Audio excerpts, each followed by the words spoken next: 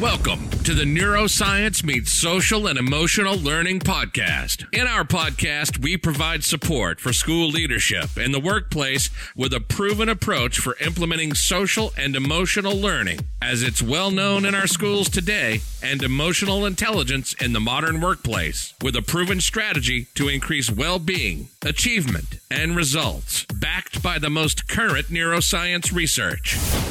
I'm Andrea Samadi, author and former educator who, like you, knows firsthand about stress in today's schools and corporations, along with the effects that this stress has on our well-being, achievement, productivity, and results. In this podcast, we will provide you with the tools, resources, and ideas to implement proven strategies backed by the most current neuroscience research to help you to achieve the long-term gains of implementing these success strategies in your daily life. For more information on our programs, books, and tools for schools and the workplace, visit achieveit360.com. achieveit360.com. This is episode number 35, focusing on understanding how the brain works to break those bad habits that zap your energy so you can have a highly productive 2020. Welcome to the Neuroscience Meets Social and Emotional Learning podcast. My name is Andrea Samadi. I'm a former educator who's been fascinated with understanding the science behind high-performance strategies in schools, sports, and the workplace for the past 20 years. As we're now well into our new year and new decade, I'm sure you've been thinking about ways that you want to improve this year over the last. Have you thought about what specific actions you'll take? Have you thought about the activities that you'll start, stop, and continue doing? This is a good place to start as we're evaluating what worked for us last year and keep doing more of what's working with an awareness of what didn't work. Once we know what we want to change, then we will look at how the brain forms habits so we can break them. What will you start this year? Think about positive behaviors that you'd like to implement in your life. Do you want to be more self-aware, more proactive, more forgiving? Do you want to continue taking more action or more doing versus thinking and planning? Look at the start, stop, continue graphic in the show notes and think about what actions you want to begin this year. What will you stop? Do you have some habits that you need to let go of? You know what they are, the ones that zap your energy and impact your productivity. If you have some habits that are draining you, you'll be well aware of what they are. Write them down. There's never a better time than now to become aware of what needs to go this year. What will you continue? Think about the things in your life that gave you energy, joy, and happiness. You'll want to keep those things on your list for 2020. Whatever brought you focus and inspiration should stay this year. So how exactly do we break bad habits? We must understand how the brain learns to form habits in order to break them. I learned the idea of neurons that fire together, wire together from Mark Robert Waldman. We've seen him from episode 30, the world's leading expert on communication, learning, and the brain. If you think about it, it's kind of obvious. Where your attention goes, your energy flows. Never underestimate your own power and be mindful of where you place your attention, especially when you want to improve your focus. This year, be intentional about where you're placing your attention. When neurons are out of sync, they fail to link. So when you're not working on or thinking about something that you want, maybe because your attention is being taken away by something else, the neurons will not link. The neural pathways will not be formed. And eventually the neurons for what you want will prune away since you've not applied the correct focus with your attention. This is exactly why people fail to achieve what they want. They've not properly applied their attention. So how can we safeguard ourselves from this happening in 2020? Let's dive deeper into our brain to see what's happening. We have around 100 billion brain nerve cells called neurons that connect the brain to the body. If you took 100 billion sheets of paper and stacked them on top of each other, it would be 5,000 miles high. That's the distance from Los Angeles to London. This puts the vastness of your brain into perspective. Each neuron has one axon with many tails or terminals. When you're learning, the axon terminals send electrochemical messages to other neurons across those tiny spaces called synapses. Learning creates a synaptic connection when you're thinking, feeling, or actually doing something new. New neural pathways are formed, and this is how you create a new habit. Breaking a habit is just the opposite. By avoiding certain thoughts, feelings, or actions, your impulses or neural connections become weaker and weaker. Just as knowledge and skills are constructed in our brains with focus, they also diminish without the focused attention. As we learn, our dendrites actually grow as they make these new synaptic connections. Learning something new happens when we forge these new connections. Neurons that fire together wire together, and neurons that are out of sync fail to link. It's easy to see now that we are what we think about, or we create our reality, as we do reinforce our neural pathways with attention to the habits or goals that we want. We even reinforce what we don't want when we're thinking, oh, I don't want that piece of pie, or I don't want this project to fail, or I don't want to lose that game, and so on. The neural pathways for I don't want this or that are being formed.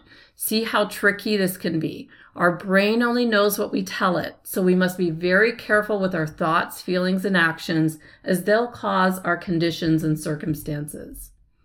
Are you ready to break some bad habits?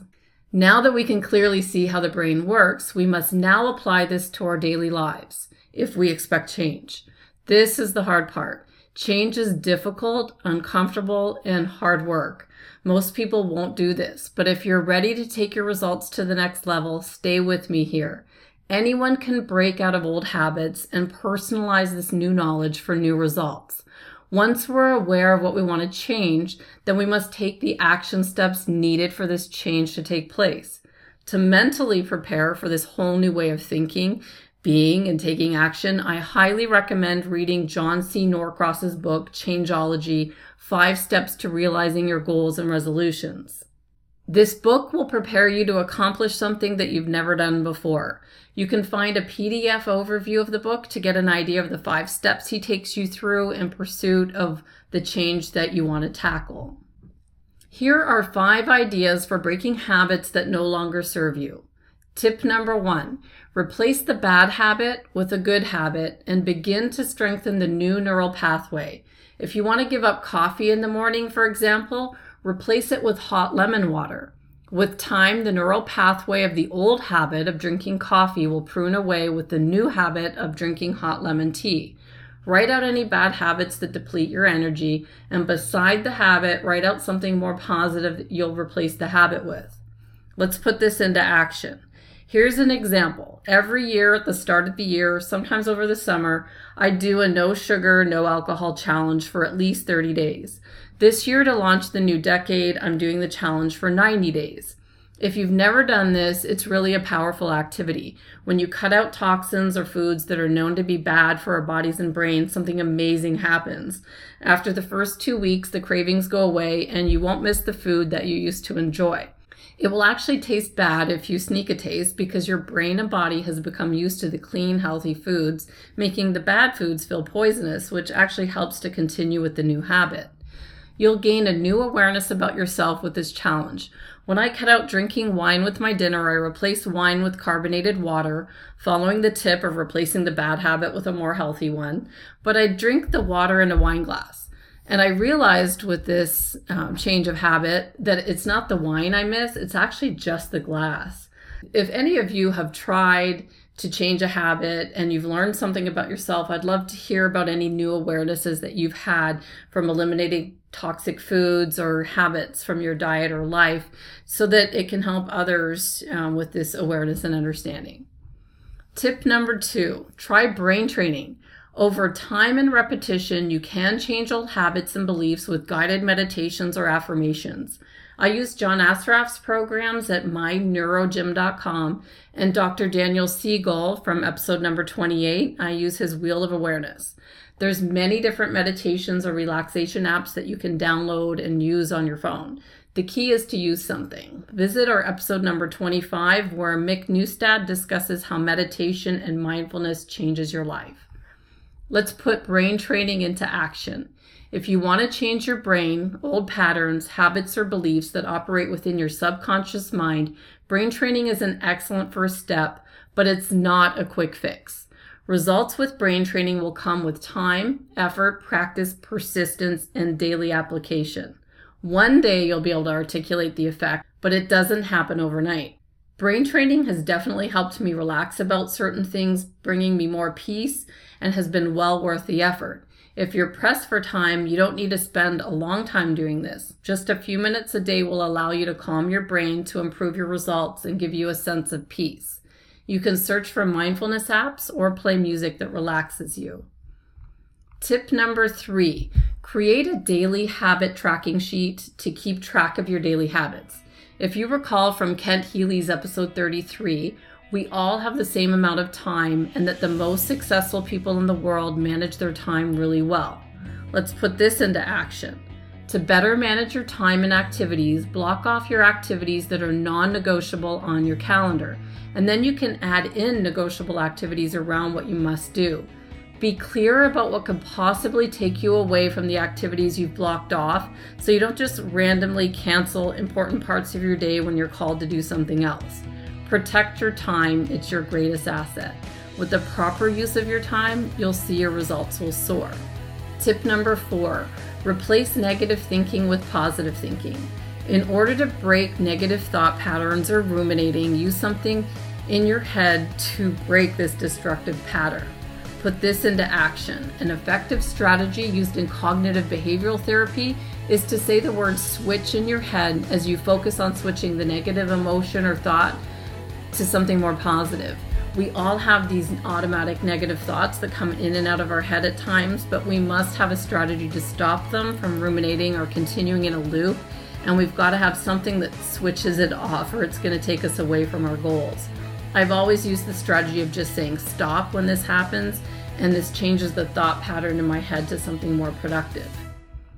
Tip number 5 is find an accountability partner who you can count on to keep you on track with your goals. Entrepreneur, investor, author, and public speaker Gary Vaynerchuk did this when he wanted to lose weight. His trainer followed him around every minute of the day to keep him on track.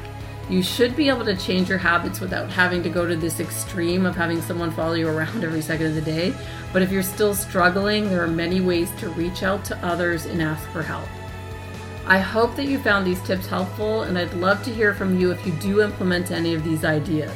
I'm excited about the next few guests to launch the new year with ideas, research, and strategies that are being implemented around the world to improve performance in schools, sports, and the workplace. Stay tuned and Happy New Year.